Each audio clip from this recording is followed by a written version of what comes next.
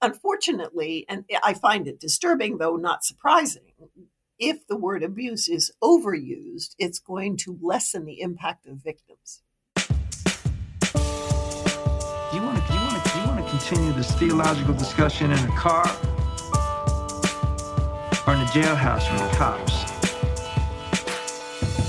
Often when we think about power, we think of it only in its negative connotations. We think about the misuse of power and the ways that power is used to hurt others.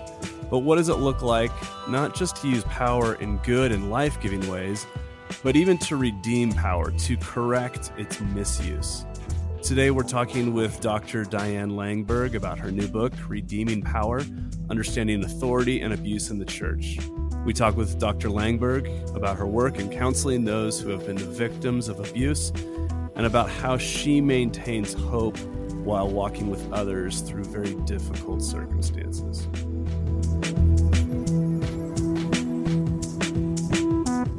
Welcome to Everything Just Changed, where we envision a post-culture war church and equip leaders who just can't even anymore.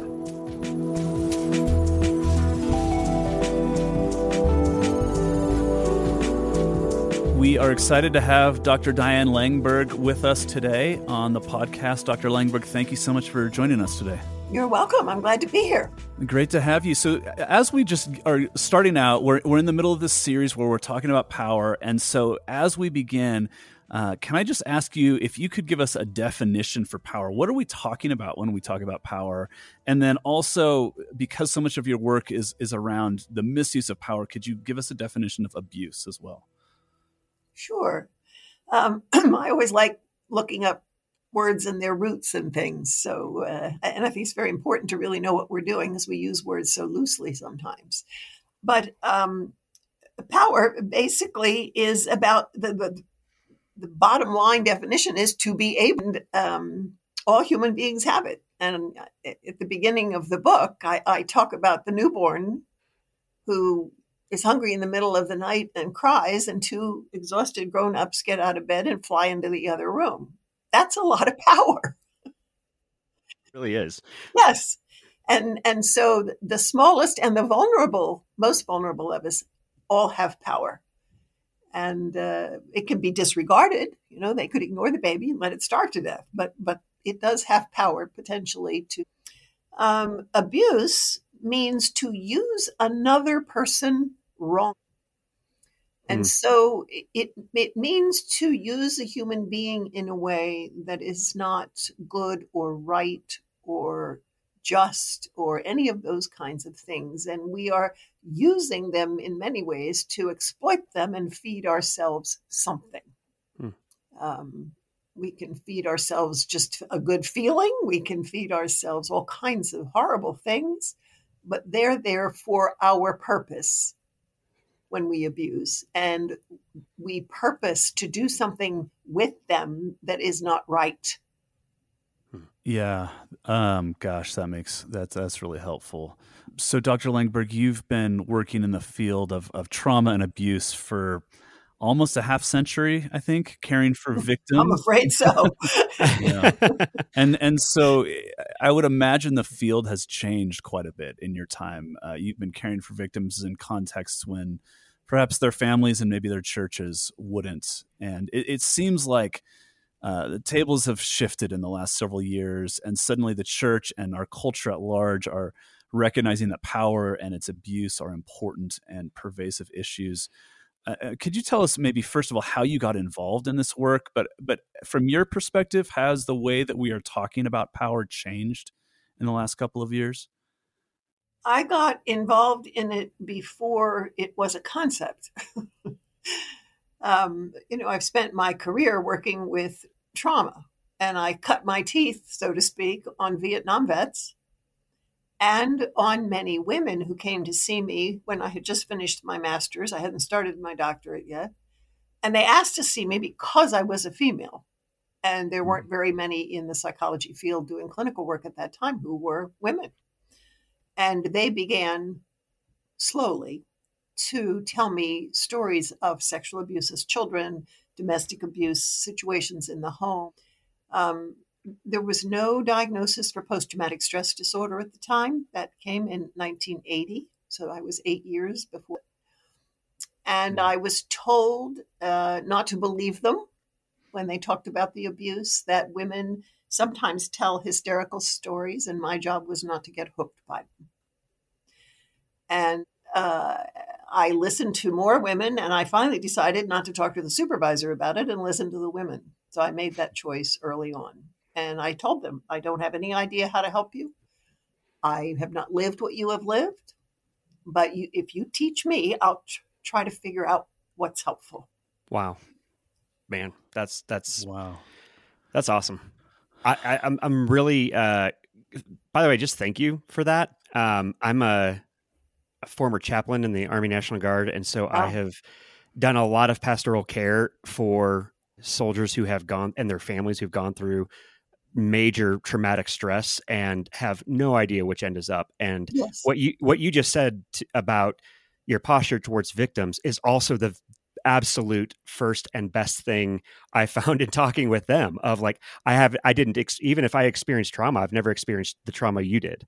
Yes. And can you please teach me? And that opens up doors that are just beautiful. And so I can't imagine having done that without the the actual training to know what I'm doing. So for you to have done that without any kind of like rubric or framework that's fantastic. And thank you for contributing to that. Yes. Part of what happened was I realized that the soldiers and the women had the same symptoms. And it made me scratch my head. I couldn't figure that out. And then I realized that there's actually more than one kind of war zone in the world. And sometimes home is a war zone. Oh, that is so tragic. Yes, it is.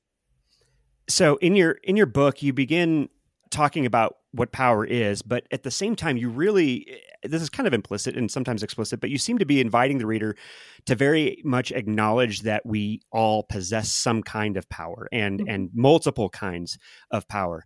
And it seems like a lot of people with power in particular, and I'm thinking especially institutional or organizational power, especially in the church, tend to ignore the reality of power. And by avoiding it, any acknowledgement of power, we open ourselves and our churches, our communities up to abuse. And I kind of want to ask two questions. Like, one is that right?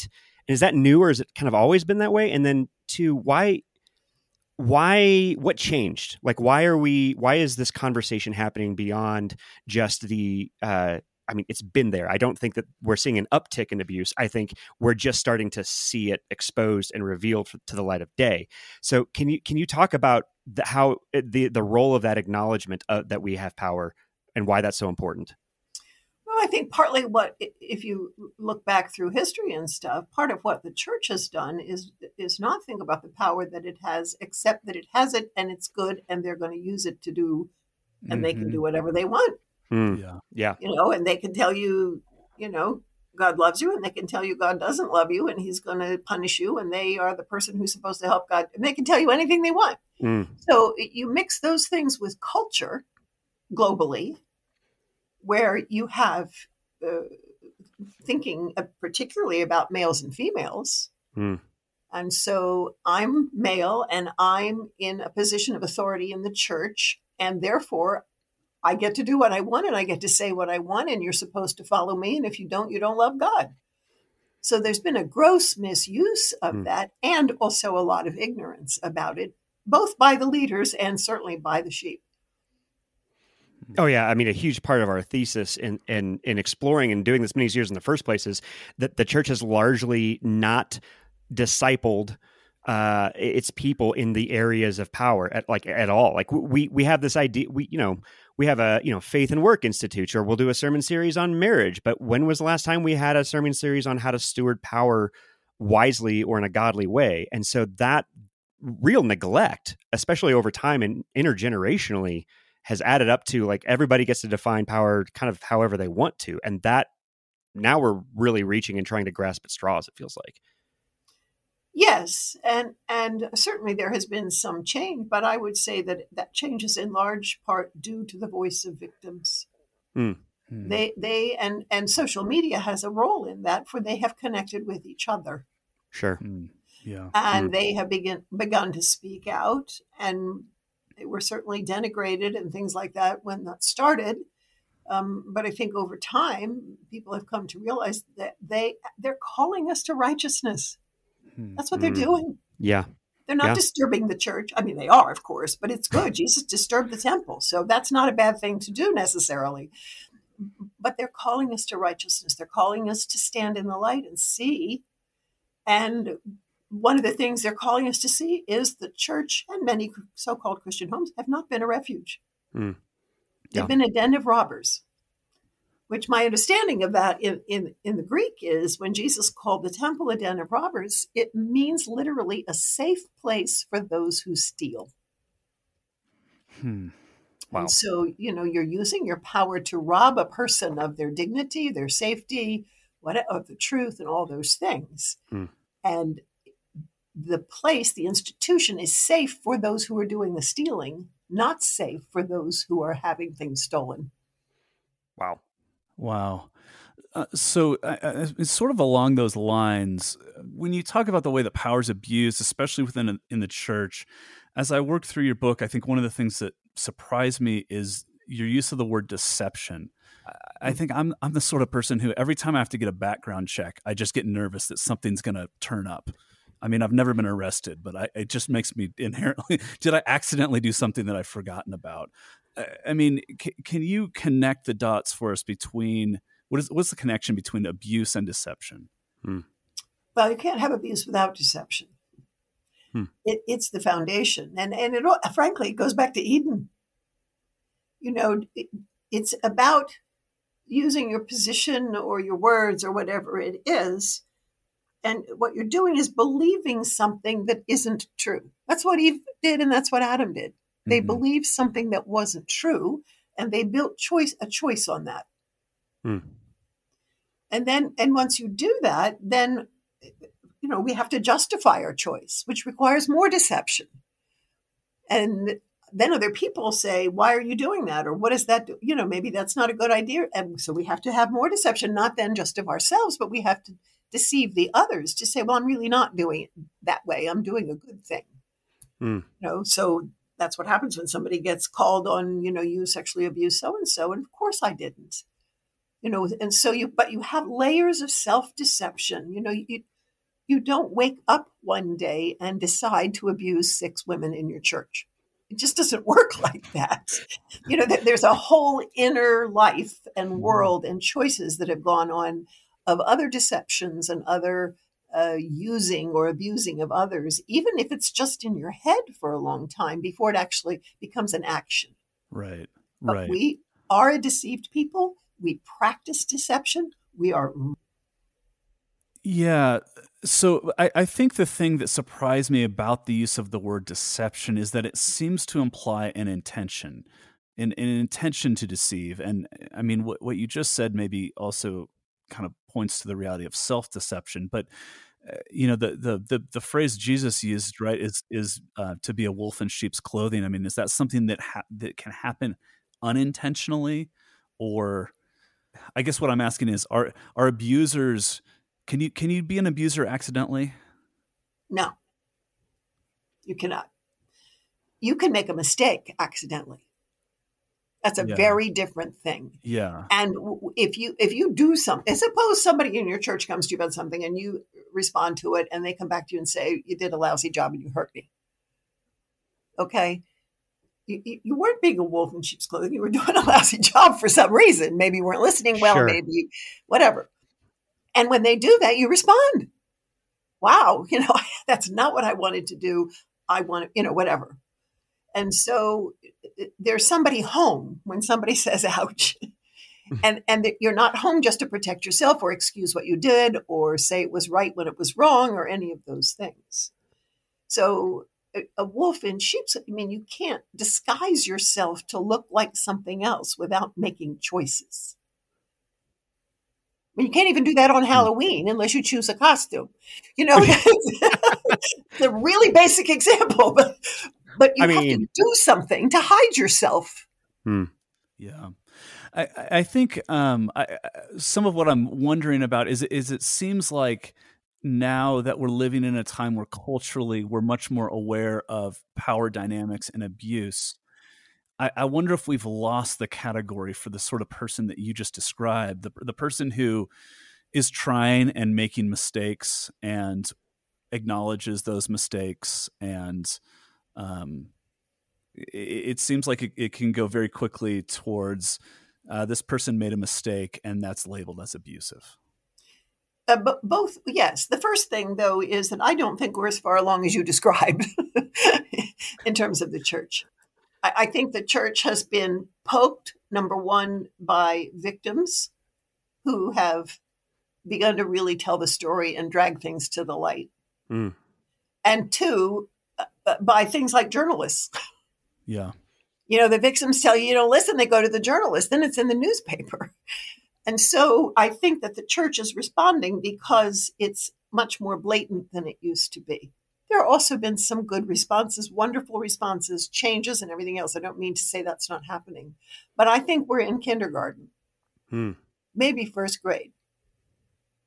And I think that we need to really see that, because we need to have the humility that brings, that keeps us thinking about this before God and looking at it and looking at how he used his power. He used his power to become a baby, which is as vulnerable as you can get. Yeah. And so I don't think we've done, it's beginning, but I don't think we've done much study in terms of the scriptures, which I think would turn upside down a lot of the ways we think about leadership, in terms of humility and what it's really like, according to God, to take care of sheep and to be one. Here's what I'd really like to ask, and I hold this really loosely because of what you just said about, we're kind of in these remedial stages of understanding and learning this whole world now. I didn't have the language or the categories at the time, but only in hindsight do I realize, wow, I experienced spiritual abuse as a assistant pastor, and for like 2 years, and it was devastating. I'm still healing. And because of that, I think that has given that's like one of the ways that I can say that, like, I'm actually grateful for that at this point, is it's given me a sensitivity that I think has really been part of the DNA of the church that we've started here in Boulder County. And so we get a ton of people who, now that they have moved here and out of kind of the evangelical strongholds in the Southeast or the Midwest, they feel safe. There isn't this kind of evangelical system kind of breathing down their neck. And so there's a ton of people who start experiencing some healing and Yes. in the church. One of the things I've noticed, and this is pure anecdotal, I'd love to hear if this is something that you see as well, but in this cultural moment around the topic of abuse, those who have come through our doors and have directly personally experienced spiritual abuse are some of the most courageous, trusting, open-handed people that we have. But there are also a lot of people who really care for those who've been abused and want to protect them. And they're very much the opposite. There is a very slow to trust kind of a safety as a prerequisite for any relationship, which is really hard. You're going to feel really isolated and lonely if you're expecting or need 100% safety to be vulnerable enough to be in a relationship with somebody or in community. I've really wondered, and like, why is that dynamic the case? I would have expected it to be flipped in a lot of ways, that those who have experienced the abuse are the slowest to trust and are going to probably act in ways that are out of pain and hurt. But those who haven't experienced it themselves are actually more defined by that. Can you just help me understand, like, what's going on? Have you seen that? Is that a thing? Or is that just pure anecdote? Sometimes, certainly it is. But what I would suggest is that many victims are they want it to be okay. You think about somebody who grew up as, let's say, a little girl in a house where she was sexually abused by her father and an uncle and all that. And then when she was in adolescence, she was raped twice by 2 different guys. And then she married a man who beat her until she divorced him. She is starving for safety, rightly so. Yeah. And so sometimes they will trust because of that hunger. because Man. they need it to be okay. So, whereas I have not been abused, I am slow to trust. Mm. Of course, what I've seen and witnessed is whatever, but You might have some good reasoning there. Sure. but human beings are flawed, no matter how wonderful they are. Yeah. And so, I think that's part of what Jesus meant when he said, "By their fruit, you'll know them." Well, the fruit, it doesn't just show up. It takes a whole year for it to show up, even if it's already a healthy fruit-bearing tree, as opposed to a little tree isn't going to have fruit for a long time. And I know that. But I'm not starving. Man, I feel like I had a few options in my mind in terms of like, I wonder if she'll answer this way. And that wasn't one of them. Just that desperation for it, Yes. being like, I don't even have the strength anymore to put up the walls. And oh my God, like I'm sitting here tearing up because like what was already a profound appreciation for that courage. Yes. I'm just that's even more wrecking. Yes. It is. Gosh. Well, you think about it just from the position of being a human being who's been somewhere where you couldn't have water Sure. for a long time. You've been in a desert, and all of a sudden somebody comes to you and they bring you a cup of water. Are you going to ask them if it's pure water? Are you going to make sure that they do something to prove it doesn't have poison in it? Of course not. You're going to gobble down the water because if you don't, you're going to die. It's like that.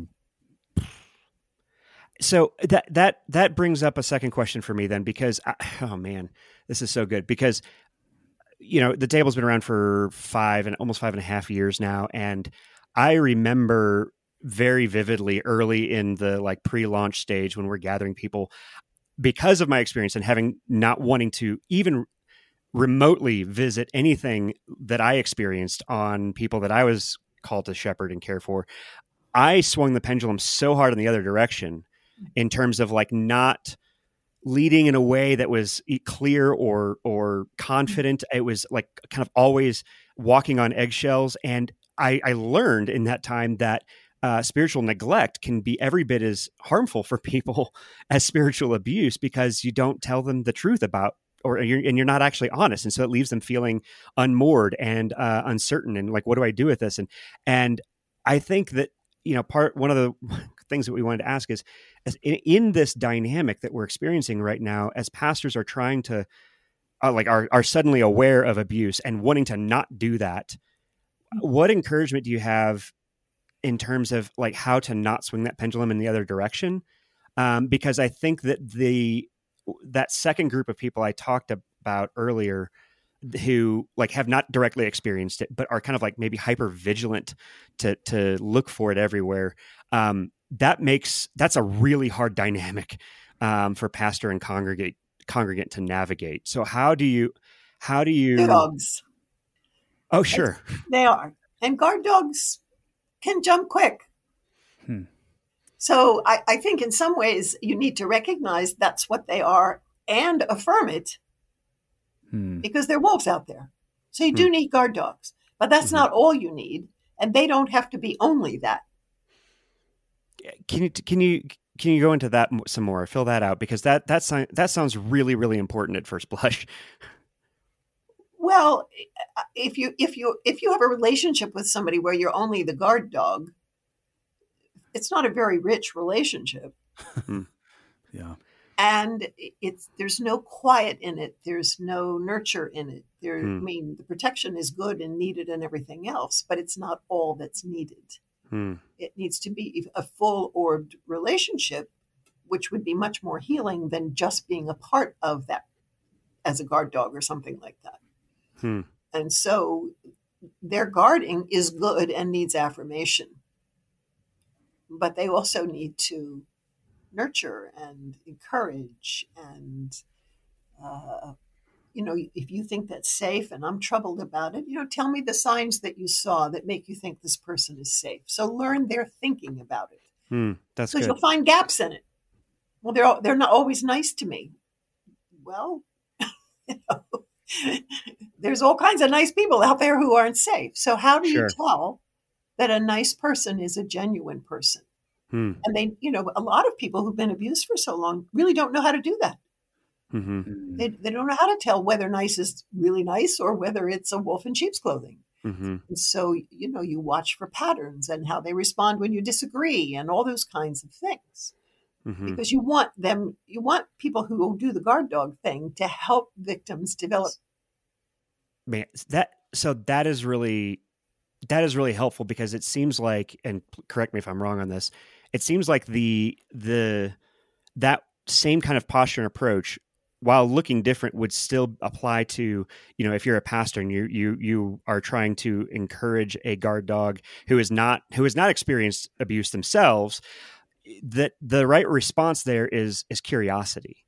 Mm-hmm. Of like, okay, so what would be abusive? Why do you think that this is abusive? Or what is it that is on the line for you when you say that you're afraid that the way that we're doing something is abusive? Like what's at risk there? Does it feel familiar? Those kinds of questions. Is that kind of how you? Well, part of what you're doing that there is giving them ways of thinking and questioning and exploring something before they make a decision, before they accept it naively, or before they reject it too quick. That's good. Slowing things down. That seems really important. And so, I've had many pastors and leaders ask me about this. I preached a sermon and somebody came up to me and said, when you did this sentence, I didn't agree with you and that was abusive. Right. That's not abuse. Right. They may not like the sentence. And in fact, they may even be correct in their interpretation of what was said. But it's not abuse because they're not using a person wrongly. They're not exploiting them. They're being a frail human being who says some good things and some not so good things, and who wants, how was that hurtful to you? How was that not helpful? Whatever. But unfortunately, and I find it disturbing, though not surprising, if the word abuse is overused, it's going to lessen the impact of victims. Honestly, that has been my biggest concern and worry. Even as we are rightfully celebrating and validating that, like, this is finally on the church's radar in a lot of ways, that how do you mitigate that?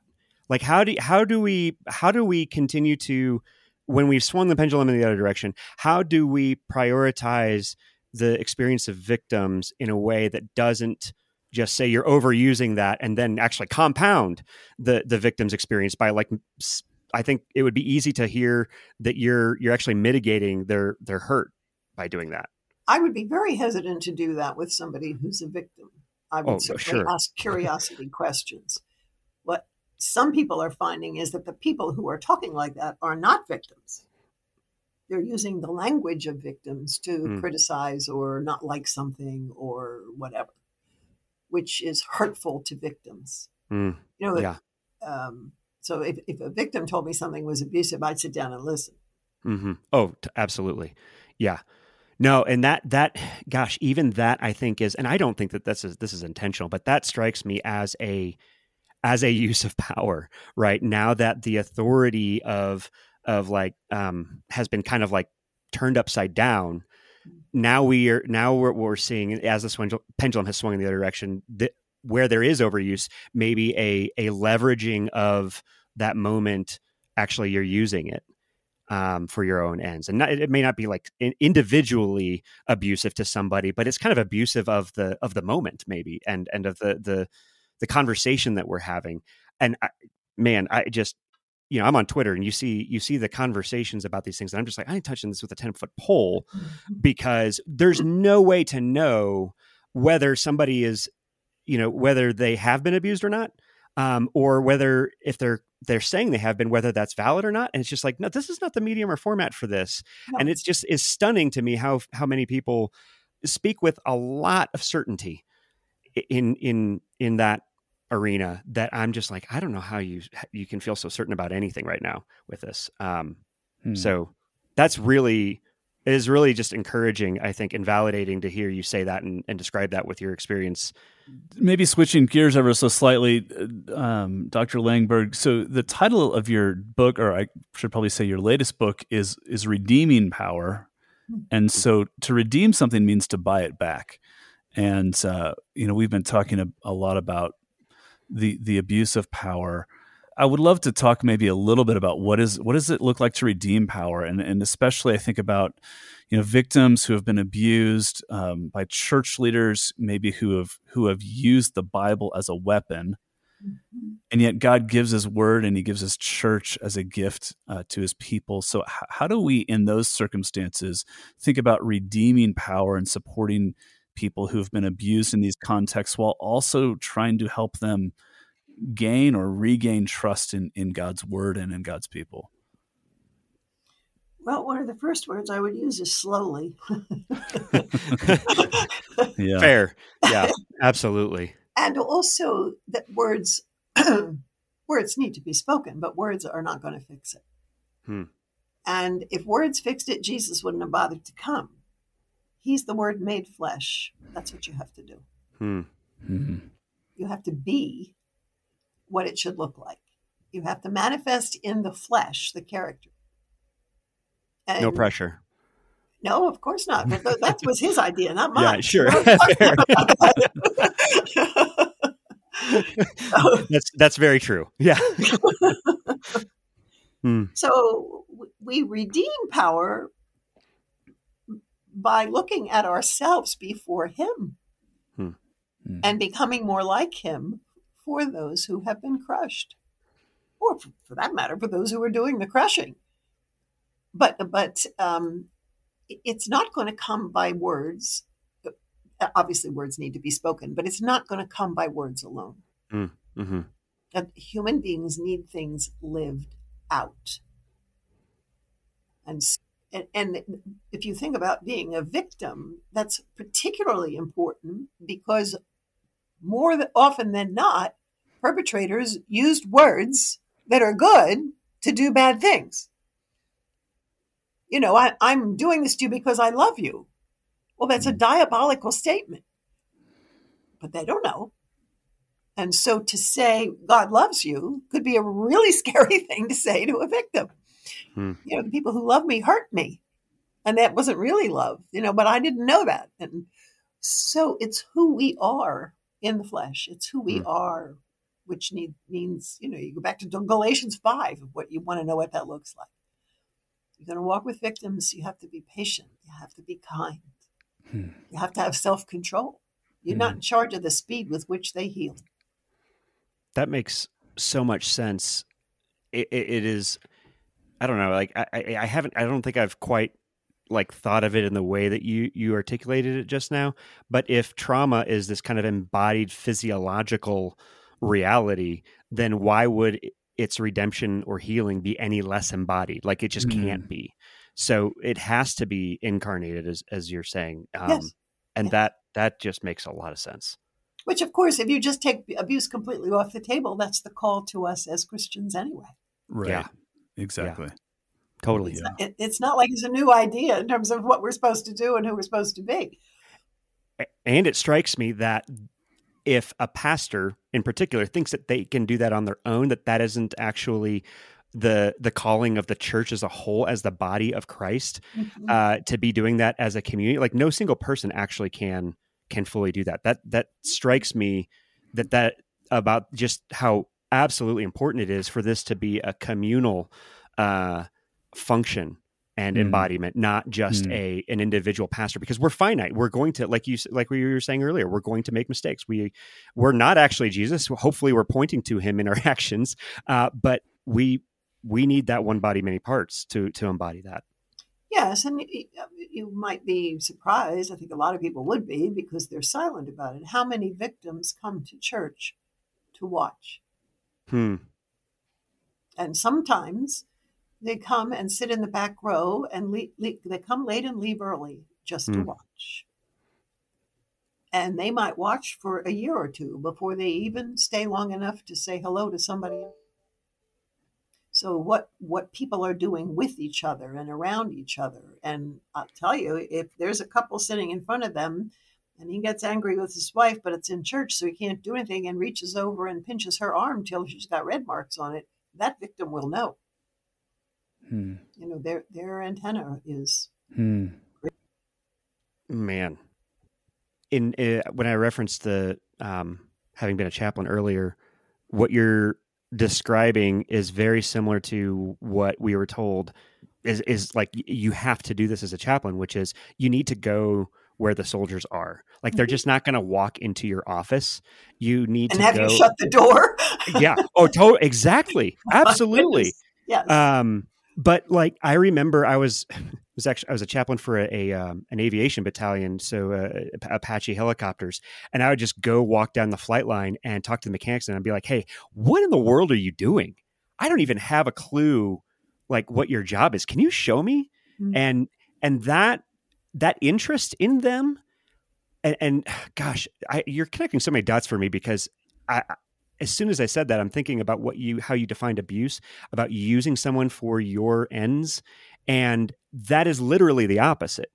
It would be like, hey, I want you to teach me in a way that actually dignifies and validates that they are useful, but for their sake, not mine.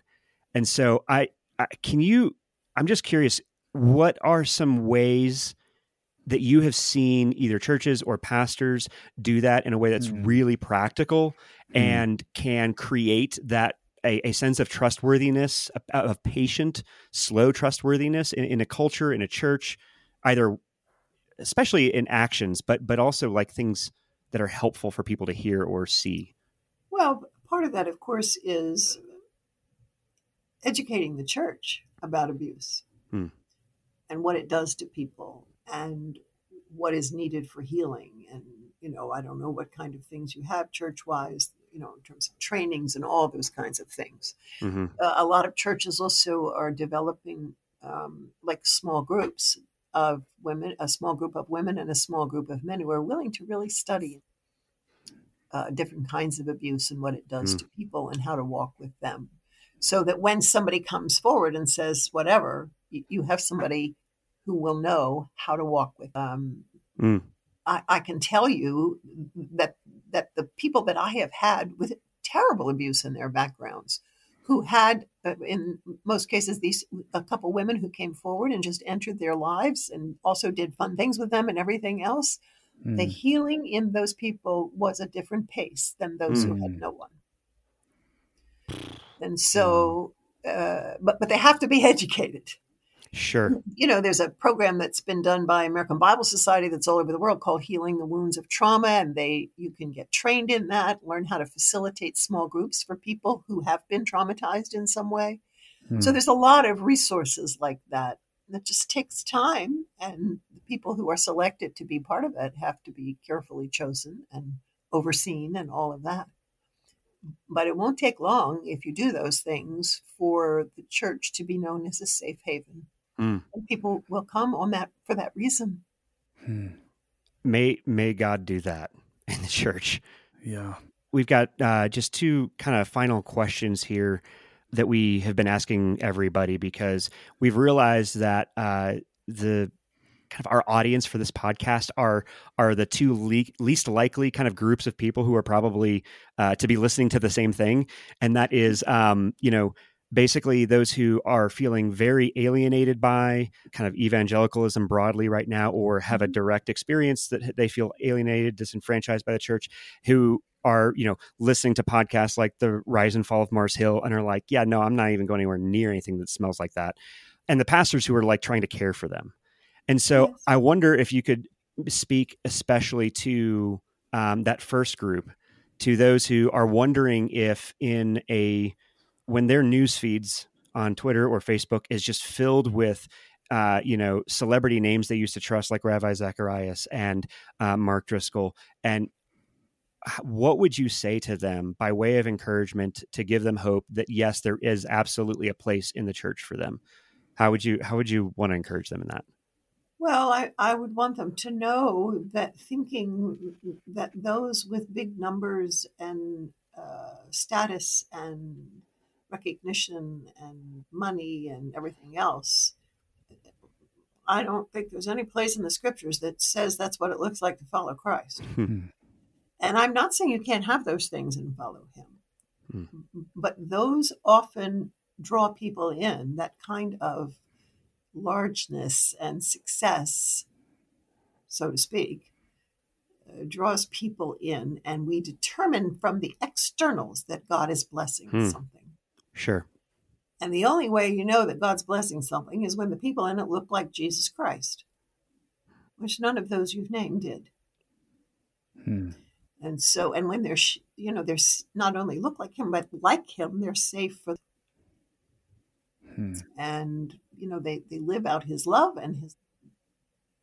That's what you need to look for in those situations. And realize, that the externals, the bells and whistles that they're rejecting should be rejected by all of us. Yeah. I mean, if those are the measure of godliness, Jesus was a complete failure. So we've lost our way. And by we, I mean the church at large. And this is not just the U.S., I think it's global. And we think that the trappings and the success and the largeness and all of that are proof of the Spirit of God being present. And there's nothing in that proves that he's there. And he can be there in those things, but that's not what proves it. It is the character of the person whose character is reminiscent of. Gosh, that's amazing. So helpful. Thank you. I want to ask a question kind of about the other half of our audience, and those I think are pastors who feel like they're walking through a minefield.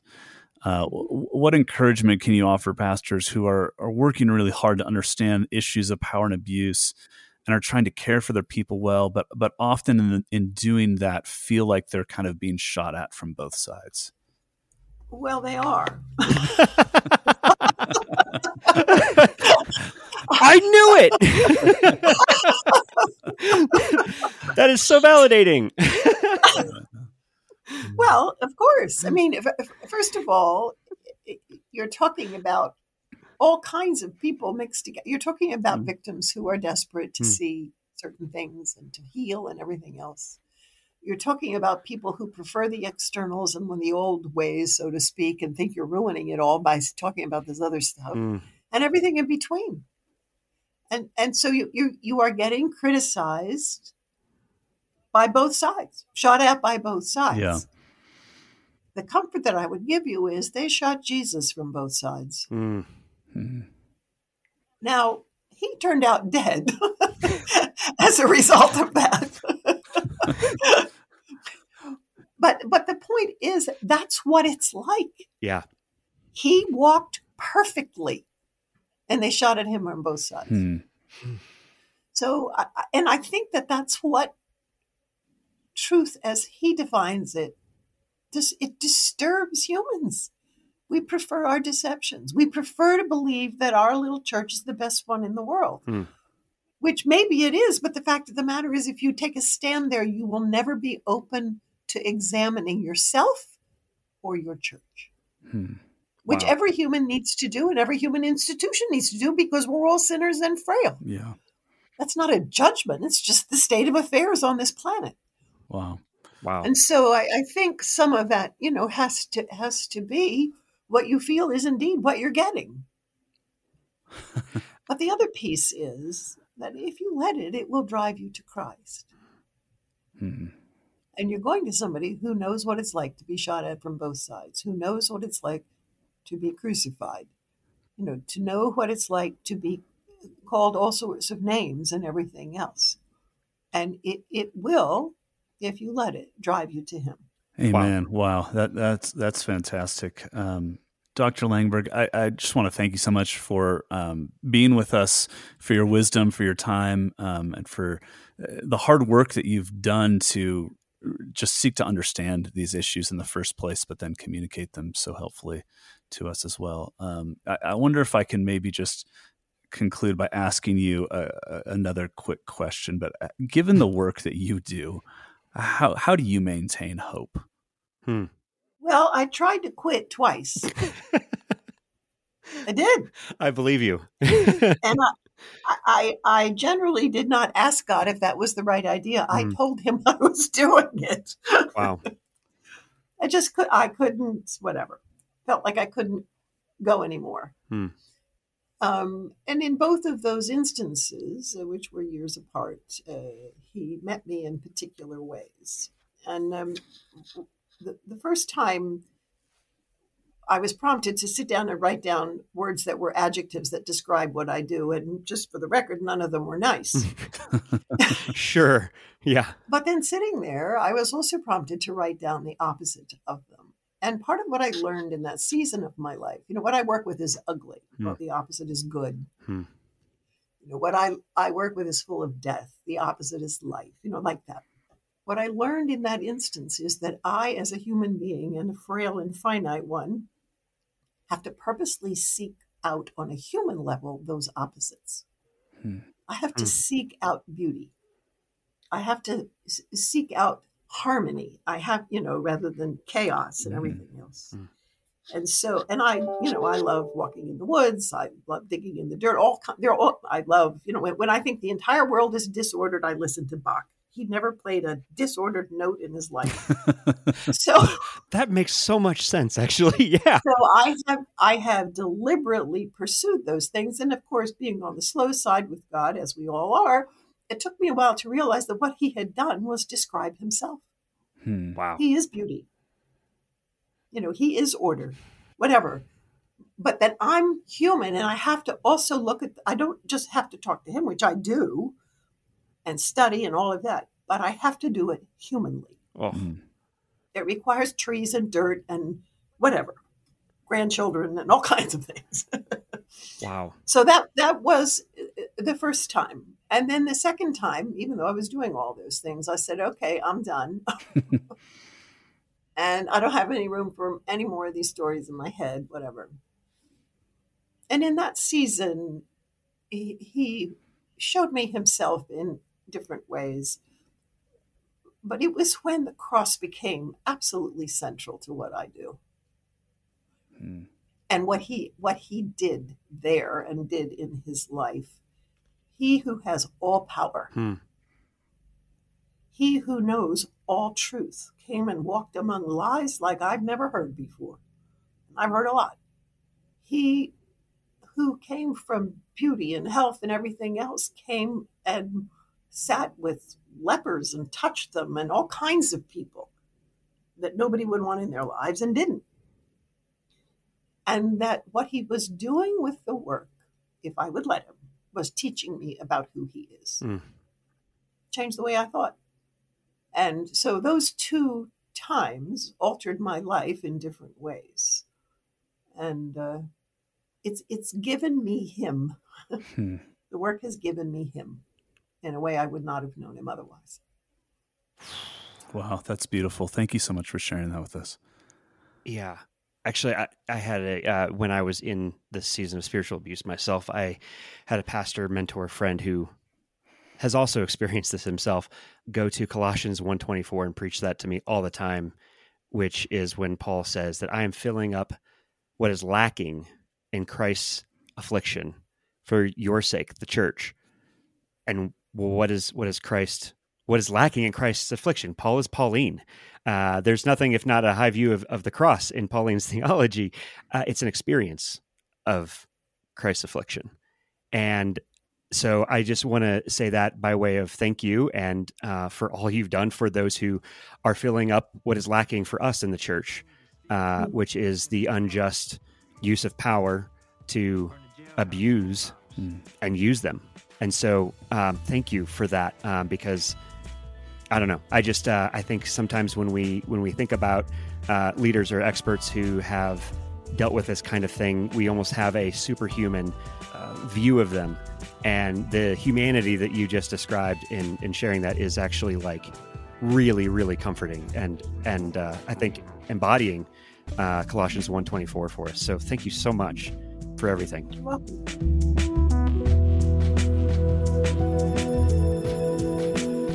Wow, what an incredible conversation with Dr. Langberg. So we've been doing this segment where we come back and reflect on the conversation we just had called, if everything just changed, what just changed for you? That was a mind-bending conversation. So, Brad, why don't you just very succinctly summarize for us? Yeah. What just changed there? Well, first of all, let me give some context for people too. We had more than a small amount of fear and trembling in anticipation of this interview. And the reason why is because the topic of abuse, especially in the church, is, would you say, Bryce, it's the most volatile topic, like the most fraught with landmines and difficult to navigate for pastors right now? Let's see. In a period of time where pretty much everything is open to the potential of massive, overly pointed criticism, is this the worst one? I mean, maybe.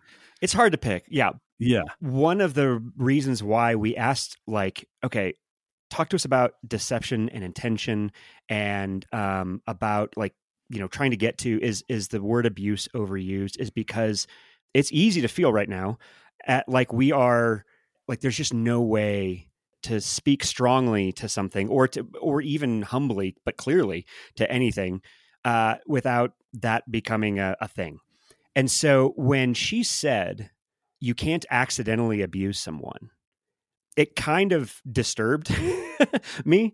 So to answer your question, like, the thing that changed is, like, I'm asking a lot more questions now, because, you know, the validation of that leaves me actually a little bit skeptical still, in ways that surprise me, because I think it's really easy to, you know, especially as a leader, but anybody, this is human. Like, we can hide behind our intentions. We can say, well, I didn't mean to abuse you, so I couldn't have. Like, we could take even what she said there as in a way that is self-protective and abusive. But at the same time, the encouragement that is for pastors who are like hyper cautious and worried about whether or not they are abusing someone, like, is just unbelievable. And it's got me asking, okay, what if there was somebody who I expected to operate and to answer a question as if this were a gray area where there is this spectrum and it's this kind of threshold, and here's where we would draw the line, it would be Dr. Diane Langberg. And for her to, like, kind of respond with such a black and white clarity is causing me to ask, like, oh, wow, why? What is it that I've been, like, what definitions and assumptions have I been operating off of that is so shocking to me? Yeah, I mean, is what you're getting at just sort of the reality that it feels like the general assumption is that, like, any hierarchy, any authority is sort of at least mildly abusive. Yeah, I mean, I think that the assumption is that if you have any positional power, then there's no way for you to steward or exercise that power in a way that's not going to result with bodies in the wake. You know, I'm overstating that for the sake of illustration, but yeah. That just goes back to the prompt for this whole miniseries of, well, how do we move from a Lord Acton approach to power that sees all power as corrupted, all power corrupts, and absolute power corrupts absolutely, to a Peter Parker approach that says with great power comes great responsibility. So how do we steward that well? And she basically, I mean, I don't want to put words into her mouth, but, like, my takeaway is, like, I mean, if you're actually asking that question in the first place, you're probably not abusing people, right? Like, if you genuinely care about the answer to that question, there are probably ways that you can steward it better. And maybe, like, we can learn from mistakes, and it's not like people won't feel hurt because you're a finite human sinner. But that's a different thing than what, you know, Ravi Zacharias did, or what Mark Driscoll has done, or, you know, like, there's a category for, like, needing to be better at your job. Sure. That is in between, you know, and being a sheep at the same time that you're a shepherd, and needing to grow in maturity and the fruit of the Spirit, as she described, in character. Yeah. Absolutely. Yeah. I mean, hell, I mean, she's talking about self-deception. I'm like, man, I am really good at that one. That's easy. It's really easy to be self-deceived. So the thing that changed for me is, like, I feel more hopeful about this topic than I think I've ever felt. Yeah. Just as the result of that one conversation. And I feel like I feel pastored by her. Follow that, man. What changed for you? Well, I mean, I would definitely agree with what you just said there, that I actually feel much more optimistic about this topic after that conversation. Yeah. And the thing that really stood out to me was what she said just about, like, the human nature and the embodied nature of and I think you even made this connection, but that like if abuse is not that this is the only way that abuse can happen, but we typically think of abuse as harm against another body, that the healing has to also be embodied too. Sure. But what she said when I asked her about how do you maintain hope, and she talked about, I have to seek it out. I have to seek out beauty. I have to seek out what's true. Trees and dirt and music. The perfection of Bach is the counterbalance to the chaos of helping people who are recovering from trauma. And I mean, that's incredibly beautiful. But I also think it's so helpful for us pastorally, not as pastors, but like as we think about what does it look like to sort of respond in a pastoral way, that you have to pursue those things, right? Like we live in a world that's broken. We have to not just say, well, that's broken, and so everything sucks. We have to actually pursue beauty. We have to actually pursue truth. But that happens. It's a very human and it's a very physically embodied reality. And that is such a good and needed reminder, because if you are either vocationally a caregiver, like a pastor or a counselor, therapist, or whatever, or you are just naturally like in the church, someone who cares for people, it can feel really unloving to not go there into the places of brokenness all the time, and to feel guilty. It feels almost self-indulgent maybe to invest in and expose yourself to beauty. But she just said the context for her talking about that was, I tried to quit twice.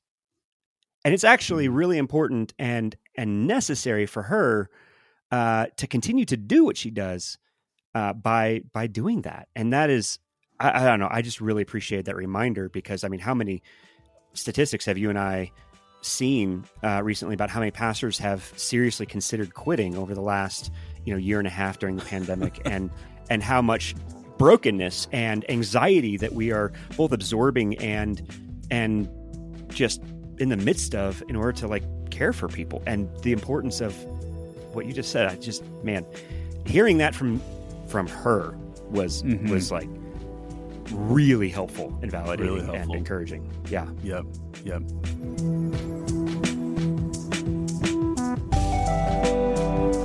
Thanks so much for joining us today. We would love to know what just changed for you. Join the conversation on our Facebook group. You can search for Everything Just Changed on Facebook, or click the link in the show notes, and let us know what changed for you after listening to this episode. Everything Just Changed is edited by Nathan Michelle. Our logo and theme music are by Danny Rankin. I'm Bryce Hales with Brad Edwards. Join us next week. We're continuing our series on power, talking about information and misinformation as power. It's going to be a unique conversation for us, and you're not going to want to miss it. That's next week on Everything Just Changed.